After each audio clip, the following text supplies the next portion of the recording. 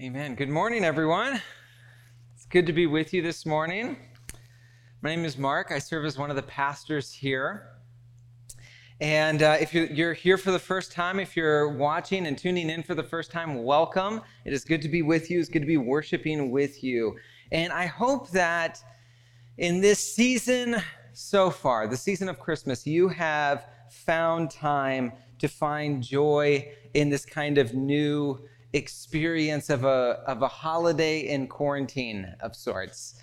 I have, my family and I, it's been a journey. We've been trying to figure this thing out. We have 3 young kids, 6, 5, and 4, and everything seems to be closed right now. Like everything seems to be closed. And we're trying to find all these different ways that we can make this season just as fun, just the same as before. And one thing that I've noticed is that this year, apart from anything else, apart from any other year, is that I think my kids are actually starting to get it now. Like they're starting to understand Christmas and like the anticipation of Christmas and presents. And particularly my 4-year-old daughter. I'll just say, none of them spill the beans on like who gets what. But one of them gets particularly excited about telling people that they have a gift coming. And that's my daughter. She loves telling people that there's a gift coming, along with my son too. But earlier this week, I was telling them, okay, guys, I got the present that you're giving to your mom. And they're like, oh, I'm so excited. Where is it? And so I tell them, okay, but it's in my office. I'm going to keep it there. You don't, so she won't see it. So everything's okay. And they're like, okay, great. And then in a few moments later, I see my daughter in the kitchen telling Amy, she's like, okay, don't go into Dad's office. Don't go into Dad's office. And then she looks at me and I'm like, what are you doing? And she looks and she's like, because it stinks in there. I was like, what? And she looks back at me and no, there's actually a fire. And then she looks back at me. She's like, but they put it out with a lot of water. You can't go in there. It was so funny. It was hilarious. The way that she was trying to come up with reasons for my wife not coming in. And I think it's just really fun. It's a wonderful time to spend. And I want to take advantage of all of these little moments, all these little times. And I know that they're watching right now, so they're probably like, that's not how it went. But anyway, we are going through the Advent series called Awaiting the King, the promise of Advent. And this is the time each week we've been gathering together and we've been looking at Old Testament passages that give a particular promise, a promise that ultimately is fulfilled in Jesus in the New Testament. So as we're going through this, I want us to pray and posture ourselves in a place of looking at how God speaks these promises to his people and how they become fulfilled in Jesus. Let's pray. Heavenly Father, we thank you for this morning. We thank you, God, for the small joys that you've been giving us during this holiday season. And we thank you, God, that those small joys are ultimately just glimpses and pictures of the delight, of the rejoicing, of the hope and of the love that we find in you. God, I thank you for times where we can celebrate seasons with family. And also times that when we believe that our hope, maybe our joy is being weakened through weariness, you lift us up. I pray, God, that you'd be with us and that you'd speak to us in this passage, that you'd speak the nature of your love to us in this passage this morning. We love you in Christ's name. Amen. So, one characteristic of God is love. We hear this often. God is love. 1 John 4, verse 8. God is love. We hear that, but sometimes we leave it too early. We have the description, we take the description, but then we move on. And we can look at some different circumstances of what that actually means as God is loved, love, the very description of God himself. But what I love about this passage, about this book of Zephaniah, is it gives us a better description by giving us the nature of God's love, showing us the very nature of his love. This book, you could see the entire Old Testament, kind of, if you could wrap up the entire Old Testament into one book, 3 short chapters, it would be this. It would be Zephaniah. In this, one theologian, he writes, this passage is the John 3:16 of the Old Testament. What we see in this book is we see this prophet prophesying over 2 groups of people, over these faithful people, but also these wicked, these evil people who are suppressing and unjustly hurting the faithful. But then through these circumstances, God is making these declarations of both judgment, but he's also making these declarations of love, of how he is going to be among his people. He is going to be there. He's going to be with them. And his loving grace is going to save them from both their sin, but also from all of these circumstances. And it's Zephaniah here. He's describing to the people what the nature of God's love is. And we're going to see how that's so clearly reflected in Advent. So Zephaniah 3, verses 16 through 17, it reads this. We just heard this just a moment earlier, but I'm going to read it again. It says this. On that day, it will be said to Jerusalem, do not fear, Zion. Do not let your hands grow weak. The Lord your God is among you, a warrior who saves. He will rejoice over you with gladness. He will be quiet in his love. He will delight in you with singing. So let's pause there. Let's just move to and focus in on verse 16.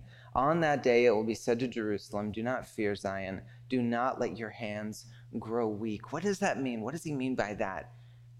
Now this term, this kind of expression, do not let your hands grow weak, in some translations it will say, do not let them go limp. Do not let them give up their strength. Right? That's kind of unfamiliar to us. We can kind of see where this is going, but it's a little unfamiliar because in this time, in the scriptures, in this context, the hand, it was the symbol of a person's very own strength. It was a symbol of their power. So letting hands be weak or limp was actually not just their physical hands. It was their whole personhood. It was their nature. If their hands are weak, that person is weak. If their hands are strong, that person is strong. Right? Letting someone's hands grow limp, go weak, was an indication of defeat of sorts, right? Of a sense of discouragement. All of these things. And Jerusalem is being defined as a people whose hands have gone weak, whose hands have dropped. And if you look through this chapter, you'll see that these people isn't necessarily from weakness. It's not what we would consider to be weakness, but I think what we would consider to be weariness.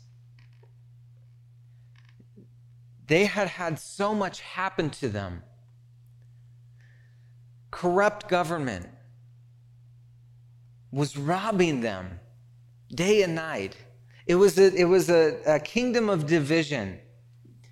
Governments were corrupt. They were robbing people of their things. And within that, then there was also the people, they started to notice that not only was it the government, it was also the religious leaders started kind of coming together. There was a just general evil corruptness over Jerusalem. But there was a small faithful group of people who were meek in stature, but they were growing weary. They were growing weary of seeing all of this injustice all around them. And so what could they do? What could they do? When God promises them, do not let your hands grow weak. Do not let your hands grow weak. He's not saying, come up with the strength on your own. Like our stories, our movies, our books that we see, that our strength, this kind of inner strength is an inward strength, kind of picking yourself up again, picking yourself up. Find that strength inwardly so that it can be expressed outwardly. That's not what God tells them. Instead, he gives them a direction and a promise of love, of himself, that the strength that they will find, that they are going to have in their hands, is not coming through themselves, but it is coming through the hands of their Lord. God is going to lift them up. The love and promise that God is giving to them is one where he lifts them up, just like we see in another prophet in Jeremiah. Earlier, a couple of weeks ago, we saw this where Jeremiah was shown that God was lifting everyone up, and he says, my hands are like this potter's hands making this pot of clay. I am picking you up. The promise of my love is found in the strength of my hands as I lift you out of it. One's strength is not defined by their physical strength in their hands, but rather the strength that they find in the Lord's hands as he lifts them up. We see this, again, not just as an individual person, but we also see this as a people. Jerusalem, he's speaking to a people. Deuteronomy 32, verses 36 says, the Lord will indeed vindicate his people and have compassion on his servants when he sees that their strength, same thing, that strength, is gone and no one is left, slave or free. God, in his promise of love, is quick to come lift his people and show them that their true strength ultimately comes from him,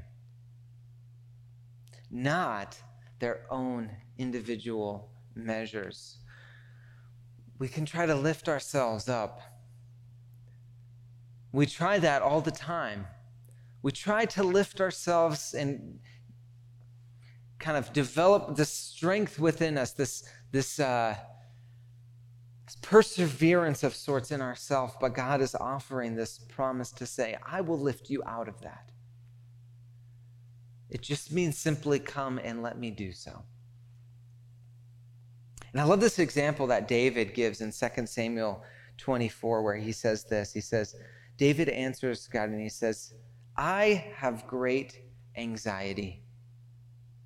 Please let us fall into the Lord's hands because his mercies are great.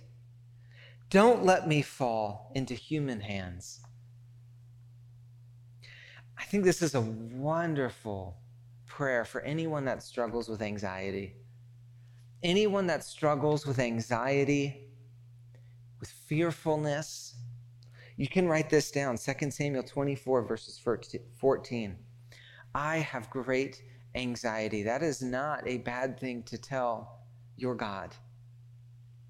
That is something rather he is able to speak in and through to remind you that your strength is ultimately from him. He is lifting us up. You don't have to do it on your own. And within that, as we give up this strength, as our strength is no longer by ourselves, but our strength is in God, our strength is in him, we come to a posture of need. And we recognize then in our limitations that God is quick to draw near and remind us of the promise of his love through the presence of his love. Through the presence of his love. Let's keep reading. This is in verse 17. Verse 17, it says, the Lord your God is among you, a warrior who saves. In other contexts, we see that God is spoken of as this warrior, as this warrior, and some translations read as a mighty God. He is mighty God. But again, this description is so complex because it's not talking but merely about a physical strength, but it's talking about a divine strength, this mightiness, this warrior-like physical strength. It's a love that exudes out from God, and it is so big, it is so captivating, it is so mighty that it is like a warrior that is standing above in victory. You see, these images, they blend together. They blend together to show us what the presence of God is like amongst a people who are hurting, a people who need him, a people who are crying out, saying, my strength can no longer be found in myself. I've tried that. And I keep failing. I need you. And we see this moment of God coming through his presence. And it's this love that encapsulates and is warrior-like in its victory, but it is mighty in its love. And not only that, I want you to see that this promise of love, this presence of God's love, is also described in the very nature and the definition of God himself coming incarnate. Because God himself coming on earth as a child, as Jesus Christ, he has a name. Isaiah 9:6. We're going to be talking about this. We're going to be diving in depth into this verse on Christmas Eve, but I want to just show you this section here where it says, for a child will be born unto us, a son will be given to us, and the government will be on his shoulders, and he will be named, listen to this, Wonderful Counselor, Mighty God. That's the same name for that same, a warrior who saves. That warrior, mighty God. A warrior who saves, mighty God. That's the same name for the same God. Eternal Father, Prince of Peace. The loving, compassionate God who sees his people weary in strength and filled with discouragement, promises them that his love will be among them, but not as one who stands above them in this unapproachable nature, but one who stands with them, one who is with them and among them. His presence is one of peace and one of humility. And there's no other way to see that. This warrior of peace who saves and delivers his people is one that is mighty. It is a mighty love that God is giving to his people. And you start to see the nature of this passage turn, because as we're given these promises of love, of God's love, and we're beginning to see the nature of it, the presence of it, as we'll also see in his son Jesus, this mighty warrior-like Savior who's coming to lift his people up, it begins to move our affections towards him, because we begin to see that God's love is not unapproachable, it's approachable. It's not aloof, it's sensitive, it's caring. And it's at the same time so mighty, this presence of divine love. It encapsulates all of these traits. And it's here in this moment that something completely baffling and remarkable happens. In this passage, we start to see that God defines, and he starts to tell us, give us descriptions of the nature of his love. And he does it in three ways. The nature of God's love is he delights, he quiets, and he bursts into song. Now, this section, let me read it for you. It's verse 17, and it's just right at the end. It says, he will rejoice over you with gladness. He will be quiet in his love, and he will delight in you with singing. Now, this section here is kind of moving from the circumstance to the person to now this nature of God's love, of how he's going to define himself, how he loves his people. We see it in this threefold way. All of these things this section is meant to be taken kind of as this simultaneous action, but it's also this kind of put together all into one. But let's take the first two, and then we'll kind of add on that third one. First, he delights.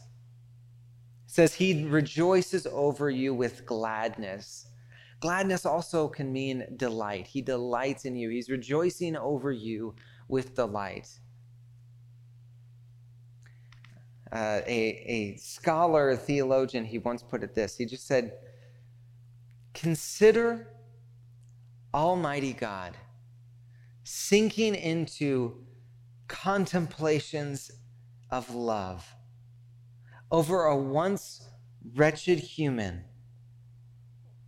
can be hardly absorbed in the human mind. What does he mean by that? He means that in humanity, in the human condition, we see faults. We see faults, we see imperfections, we see suffering, we see hardships. And it leads to a lot of questions, and it also leads to a lot of assumptions. It leads to a lot of difficulty. And the baffling nature of this is that God's people, that when God says, I love you, like he does in Isaiah, when he says, I love you, my people, what does he mean by that? He means that he delights in you. He delights in you. He is rejoicing. He is glad. It is the very nature of God's love to delight in those that he loves, despite imperfections, despite all of these things, these problems that we say, because we often do that. We often say, well, but what about this? We frequently move to pessimism when we start to think about how could God love me? How could God, as he's described in the scriptures, as one of being loved, me filled with all of my imperfections, all of my problems, how could he love me? And it is amazing to see that his response is, I rejoice over you. I delight in you. I think about you. I am filled with gladness when I speak and I remind you that you are my child and I am your God. I remember when I was in high school, I had a lot of insecurities when it came to how I thought about God the Father loving me. This was like something that I really had to work through. I struggled with it because I had some difficulties in my home life. I had in my high school years, I had a lot of problems with just my family, and one thing leading to another. I was just insecure about thinking about how God the Father loves me as a son. And that was, if there was anything in my faith that was challenging, it was to really even believe that God loves me. I mean, maybe, yeah, God loves me collectively. If I'm if I'm a part of his church, maybe he loves me there. But when I became a believer and I started to seriously read the scriptures, and I also had people disciple me, one thing that they kept coming back to is they would hear the language that I would say, which was, do you know Mark, that God loves you. Yeah, of course I know that. No, but do you really know it? Do you know that God really loves you? And I had to have that spoken to me over and over again for me to start to begin to understand that God's love, the nature of his love, is a completely different characteristic, is a completely different nature than anything I had ever experienced before. And as my heart started to open up to this very idea through faith, God began to speak these words into my life, which was delight. Words like this: gladness, rejoicing. These deeper characteristics, these deeper actions that God has towards his people. And it was starting to change the way that I thought about how God approached me, what he thought about me. God doesn't merely just like you.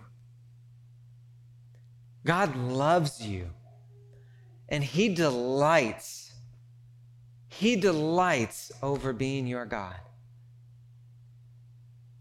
Go to him. Don't think that he's so unapproachable. It's the very nature of his humility and his approachability that we see his delight in his people. He delights in us. But it isn't just a delight.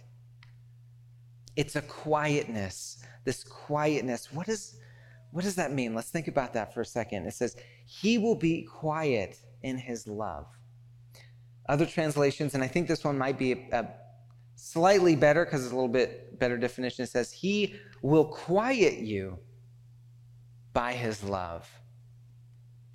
Now, this is one reason why there's a lot of benefit to when you have a word, or you have something in the scriptures, you have something in here that we normally know what that word is. It's good to look it up in the languages, because you start to see in the original language what we would make descriptions out of.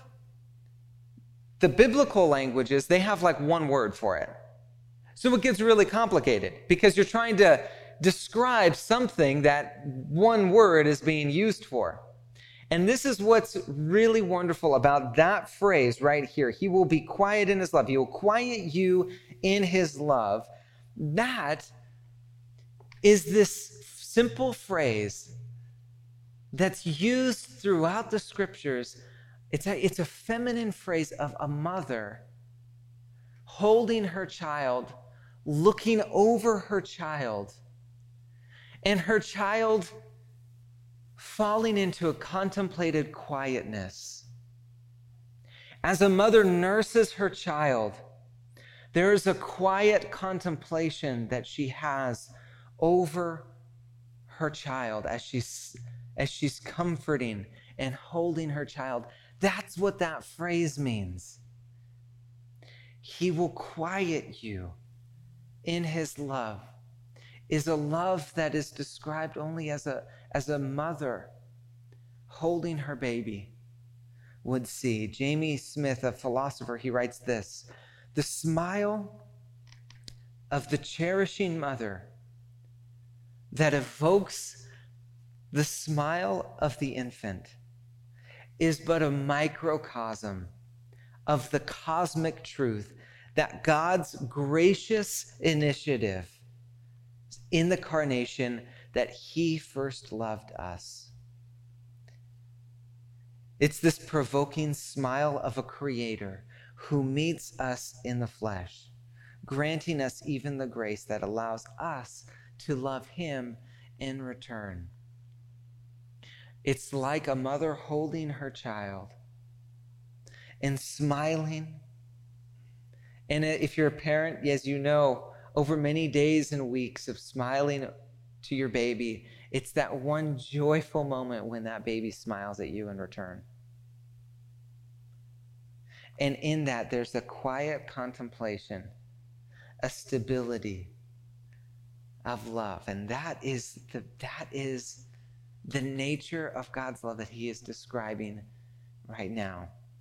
Not only does he delight in his people, but he quietly contemplates his love for us. We see this as an example as a reflection of it in Luke 2, verses 19, when it says, Mary was treasuring up all of these things in her heart and meditating on them. This is when the shepherds, they come to Mary and Joseph after Jesus was being born, and they begin to tell her of all the things that happened while they were in the fields, while the shepherds and all the angels came down. She was looking at baby Jesus and filled with a contemplated, quiet love that she had as she looked at him. I think that's amazing. And it's baffling at the same time. But this is what I love about this verse. I love that it's not just about God delighting in his people, God rejoicing with gladness over his people, God quietly contemplating over how much he loves them, over how much he loves them. But it doesn't stay there. It doesn't stay in a quiet contemplation. It doesn't stay in this moment. Because God freely lets us know that he bursts into song over his people. That last verse, that's meant to be a statement. It's encompassing, it's all together, but it's also very unique. It says, God will delight in you with singing. God will delight in you with singing.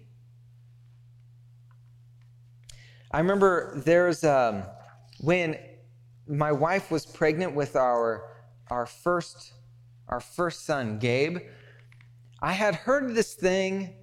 I'm not sure if it's scientifically accurate, but I feel like way more confident in it after this story, and I'm going to tell you. It's this: if you sing to your baby while they're in utero, then they'll respond to your voice. Right? They'll get to know the voice. I mean, they know the voice of the mother.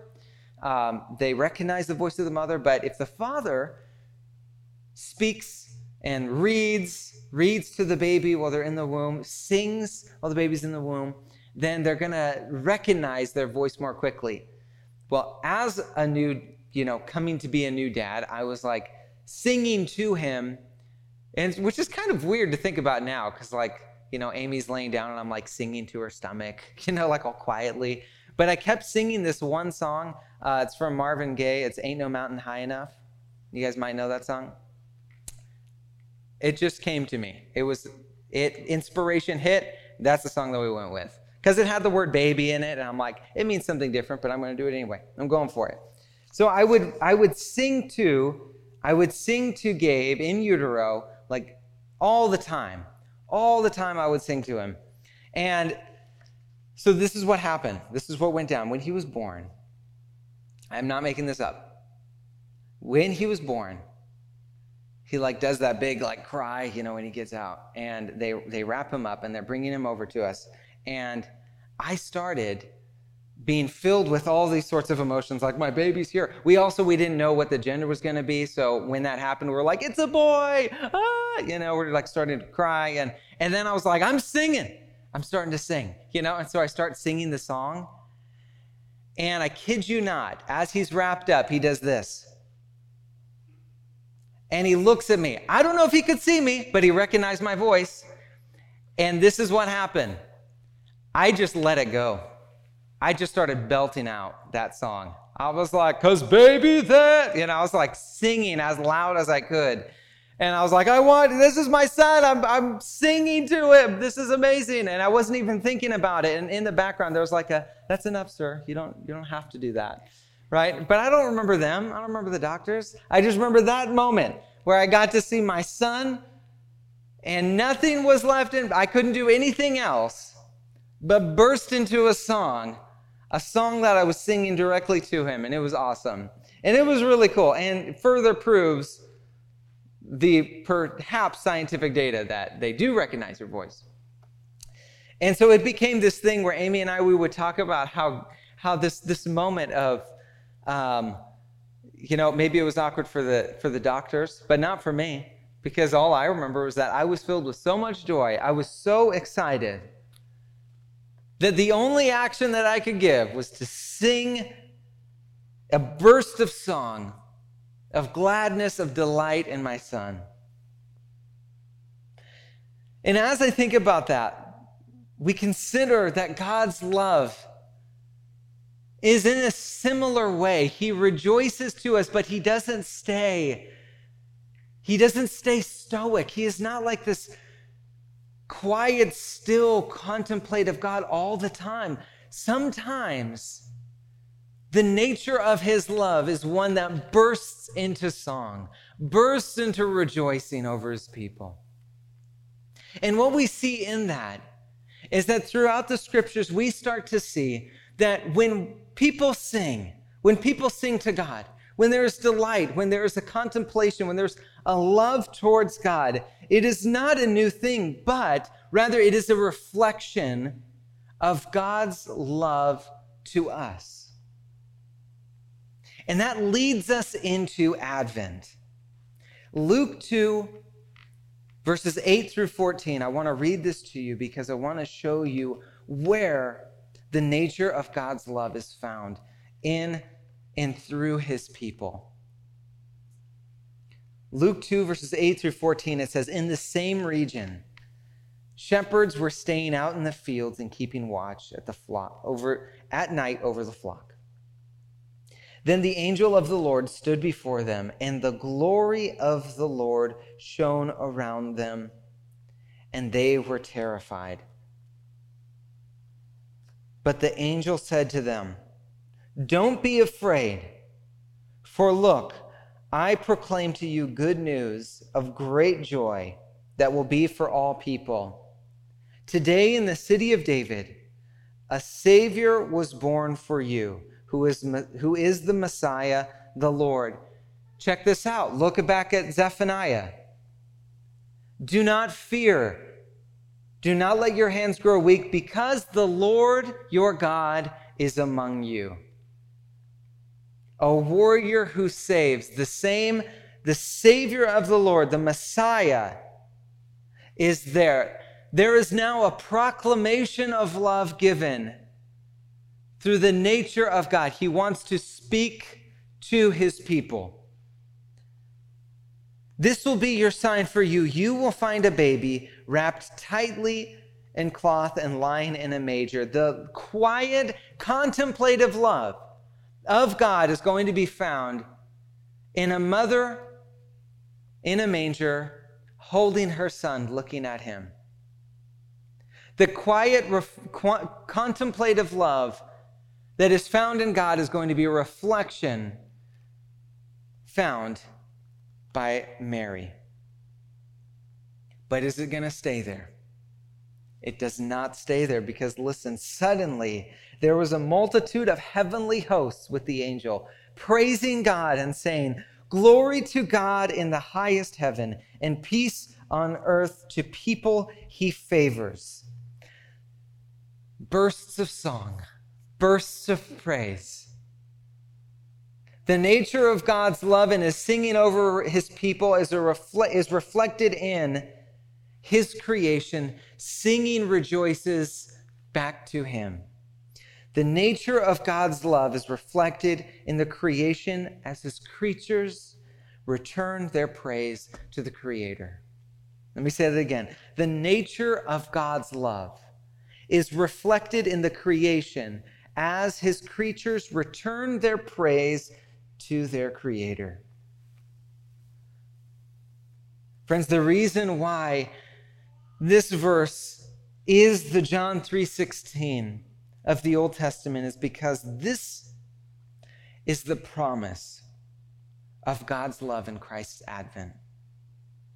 The reflection and the physical expression of the God's nature is so loving the world that he gave his one and only Son, so that everyone who believes in him will not perish but have eternal life. For God did not send his Son into the world to condemn the world, but to save it through him. We love. We demonstrate a reflection of God's love because God first loved us. That's John 4:19. 1 John 4:19.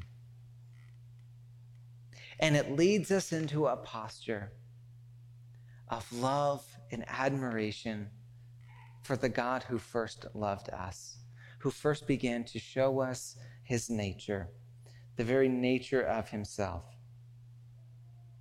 And through that, we then reflect it all back to him in delight, in gladness, in quiet contemplation, but also into bursts of song and bursts of rejoicing and gladness.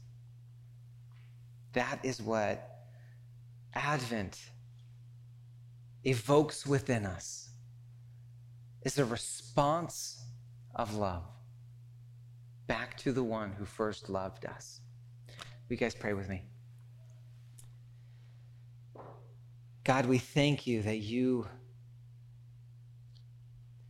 loved us first and that you continue to do so. And God, we pray that we would not forget that our strength is ultimately found in your Son, Jesus Christ. Because by sending your Son down,